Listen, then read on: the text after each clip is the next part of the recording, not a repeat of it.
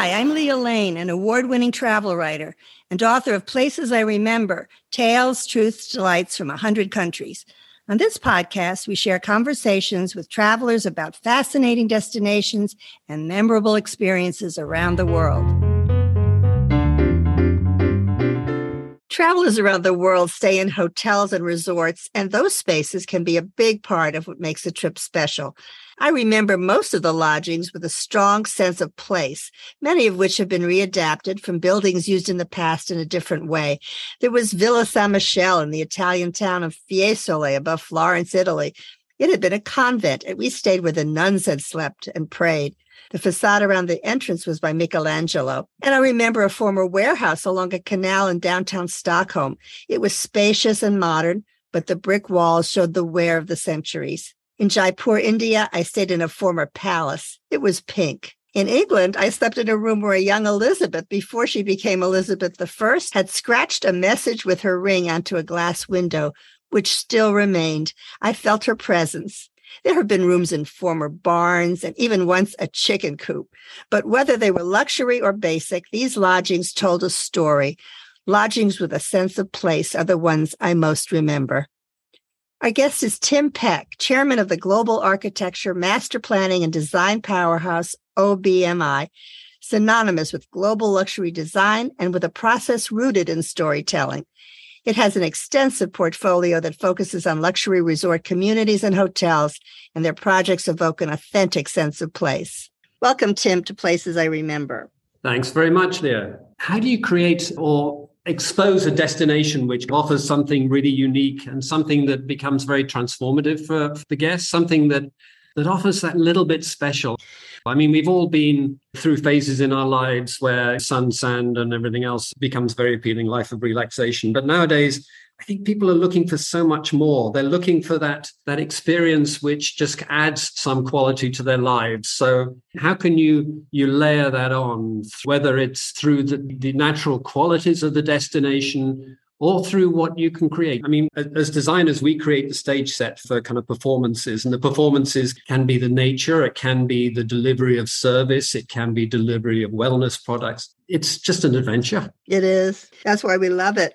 Yeah. Please share with us how you use storytelling and sense of place to create buildings for travelers, and give us some examples. We use storytelling very early on in the design process, and it becomes an essential part of the process for us, so that we're sitting down with all of the stakeholders, which will include the developers themselves. It will include, hopefully, representatives from the community and even possibly the guest target market. And we sit down and collectively create the story, and the story must resonate with the context. So it's something that really works around and embellishes on the context. And this story gets woven into the whole design process and becomes a touch point at every stage of the design process. Can you give us an example? For example, one of our interesting projects is the Royal Mansour in Marrakesh.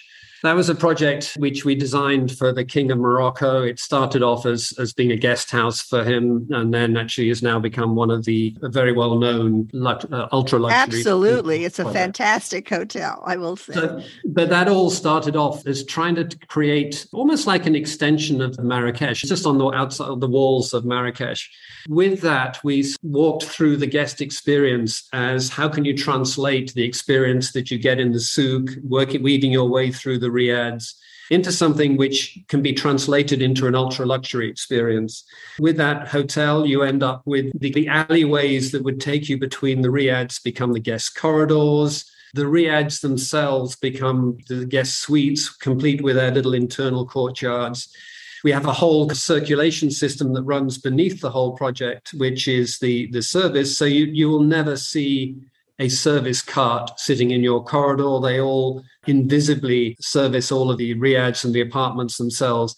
It all utilizes the traditional craftsmen. So there's phenomenal craftsmanship used throughout the project, which really exemplifies the feeling of Marrakesh. How do you create something that weaves the story of Marrakesh into an ultra-luxury experience? Sounds perfect. I have stayed in Riyadh, and I think the idea of having a luxury hotel and the Riyadh experience is just about perfect. And you walk out into Marrakesh. Yeah, that's right. Yeah. Tell us about UCO Studio, which celebrates and draws inspiration from culture and heritage in your design for spaces.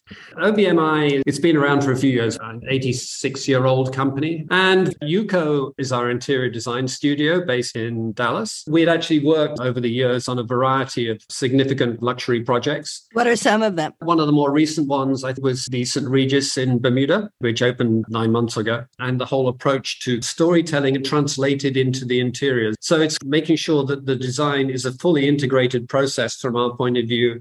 And it reminds me of Frank Lloyd Wright, with the organic outside and inside being a part of the beauty and the structure. It is very much part of it. And it's really trying to make sure when we're creating an experience, how can we layer upon layer upon layer with that experience so that when we feel confident that the whole kind of internal experience is going to relate to what with the exterior shell or the stage set that we're creating on the outside.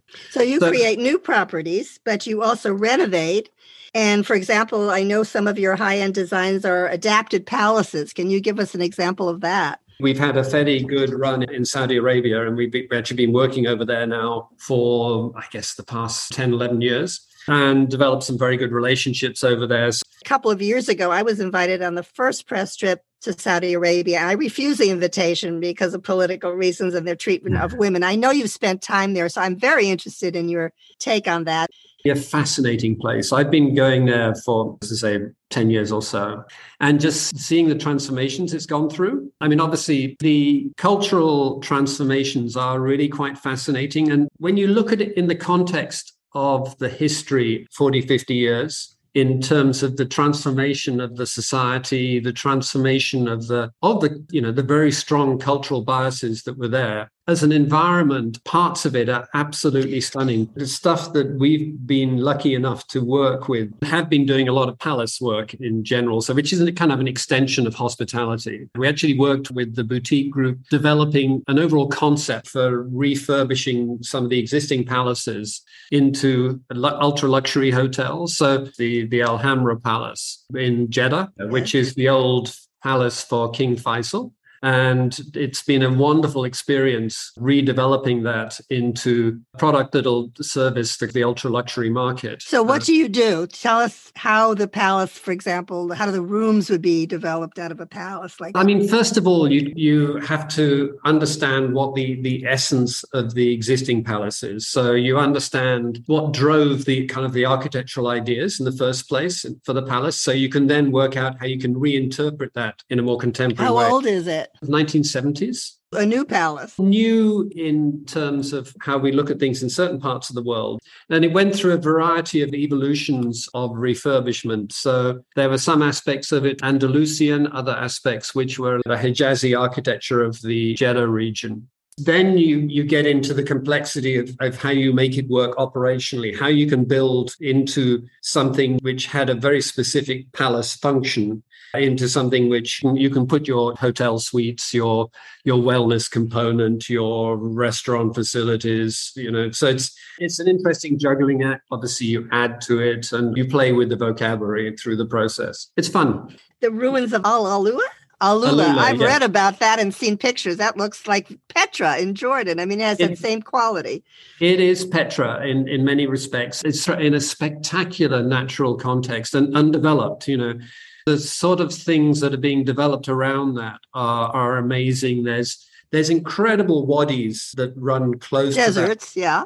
Yeah, which are sort of the desert, but almost the oasis within the desert, which has just a wonderful experiential feeling in terms of the contrast of the desert and the landscape and the water and the mountains. Right. And then you go out to the Red Sea, which has the reefs, which will rival anything you see in the Maldives. It's just really quite spectacular. And then you go up into the mountains, completely contrasting, wonderfully unsophisticated environment. Up in the mountains, it's actually cold.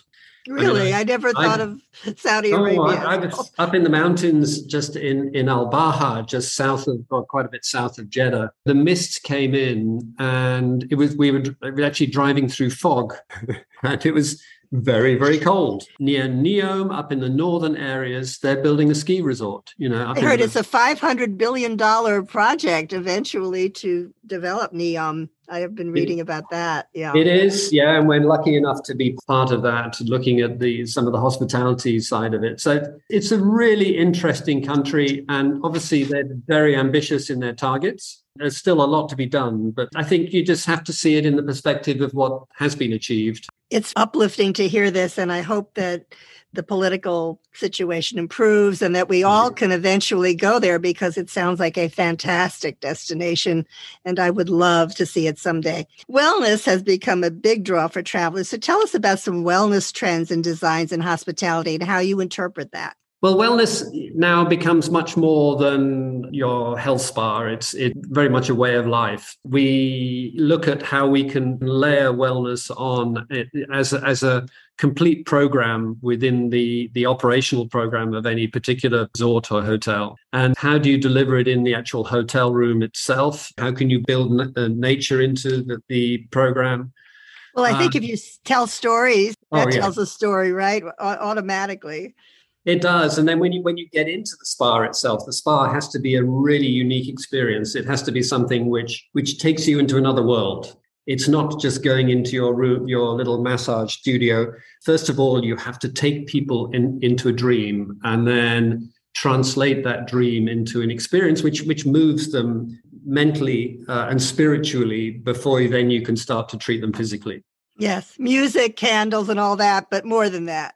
You take much it more to another than that. level, Yeah. right? It's much more than that. It's a very interesting kind of sequential process that you take people through, where you literally take them through a mental almost downsizing. You layer them into this different world. It's a fun, fascinating Right, process. it's fun, and you're vulnerable there. It's a very quiet, vulnerable place, so you want to keep that in mind, I'm sure. It is, and that's what you have to explore, that vulnerability, and allow the individuals to explore it through the process. I remember being in a Turkish hammam in Istanbul, and I was laying on a flat slab of marble, and it was the water sloshing on me. And it was just one of the most memorable things I've ever done. But it was very simple. But I felt the marble, the coldness of it, the warmth of the water. And it was in a beautiful space. That was original, but I'm sure when you do these new properties, you try to extend on that. Sometimes, I've done the hammam experience in Istanbul, and it's spectacular. And one of the lovely things to feel is the part of history. Okay, you happen to be a tourist sitting there having the experience, but you think how many people have done this before you? Yes. So that it becomes woven into a totally different type of experience. Absolutely.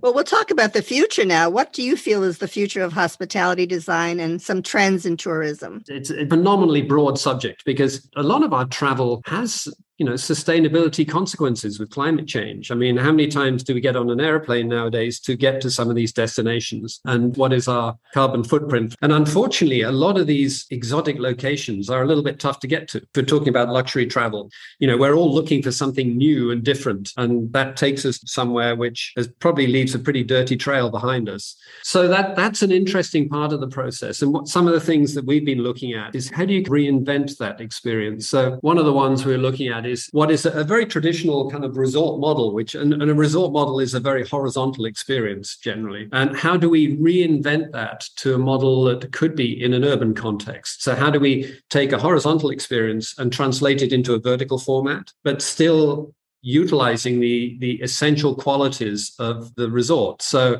how do you build the landscape into a vertical format? How do you build the kind of the districts that you would create through a resort into a vertical format, so that we could reduce the need for travel and effectively build some of these resorts into an urban environment? So that's been a really interesting exercise that we've been working on. Other things we've been looking at some of these locations that we work in around the world are incredibly sensitive. We want to be able to put or to allow for a resort product that really literally leaves no footprint. So we've created a movable resort product. And this stems actually from some of the time I spent in the Serengeti and kind of dealing with the camps moving with the wildebeest migration. Yes, I've done that. You move wherever they are. That's exactly right. You have to keep this sense of luxury and everything that goes with it, we've designed a series of units and modules that will allow for the creation of resorts that could go into a national park on a seasonal basis. It could literally move with the seasons, or it could be in a location for an event for a period. So it's the movable hotel concept. Is there one example of that besides in Africa? Well, the African example is the obvious one. I mean, obviously, when we're going back to Saudi Arabia, you've got the whole traditional Bedouin experience, which is the kind of the tented camp,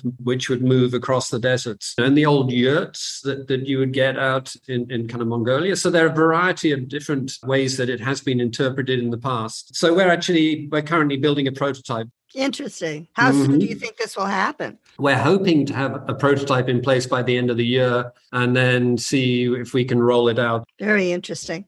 Well, the name of the podcast is Places I Remember. So, Tim, I'd love to hear a bit about your personal travel experiences and maybe a story or two. I'm really, really lucky in the sense that because of the way the company has developed, we have been invited to explore some of the most wonderful locations across the globe, some phenomenally sensitive locations because of the way we weave our projects into the tapestry of context and community. So that has taken me on some wonderful adventures. It all comes from really our roots in the Caribbean, and I've lived in the Caribbean region for 40 too many years, and really it makes you really understand the impact of development on communities. So you really feel and live it. So it's something which gives you a high level of sensitivity on issues. In Africa, we've been working on projects.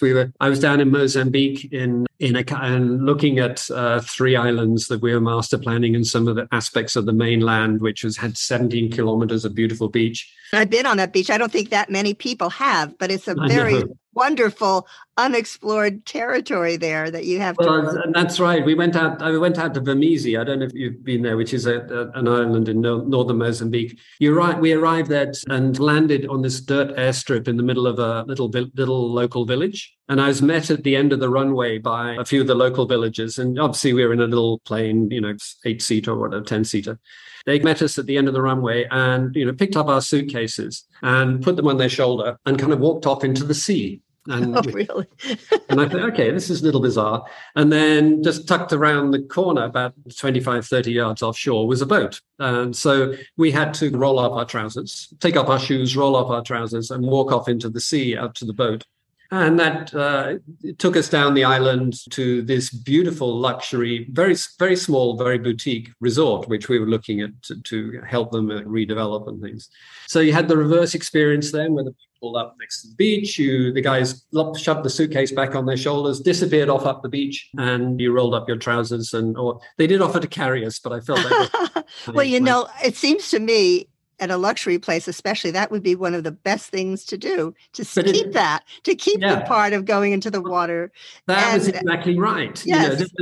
And to me, that was, how do you create the essence of that experience, which was a really transformational kind of experience in terms of how you had a nice rum punch or whatever on the boat, but it was just the whole sequence, which said, God, I'm somewhere totally different. Exactly. I'm living a different life. That sense of place. This has taken me from the real world into another world, which is totally isolated. Well, thank you, Tim Peck. So interesting. You're the CEO of Global Architecture, Master Planning, and Design Powerhouse, OBMI, which is synonymous with global luxury design.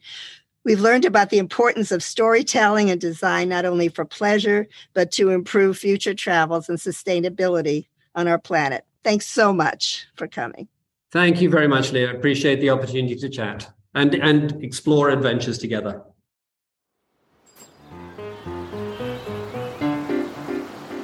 Thanks for listening to our award-winning podcast. We've recorded over 100 episodes of Places I Remember, so follow us on any podcast app.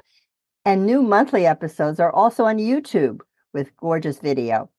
My book, Places I Remember, is available in print and Kindle, and I read the audio version. Follow my travel writing at Forbes.com. Contact me at the links in the show notes or on my website, placesirememberlealane.com, and keep making your own travel memories.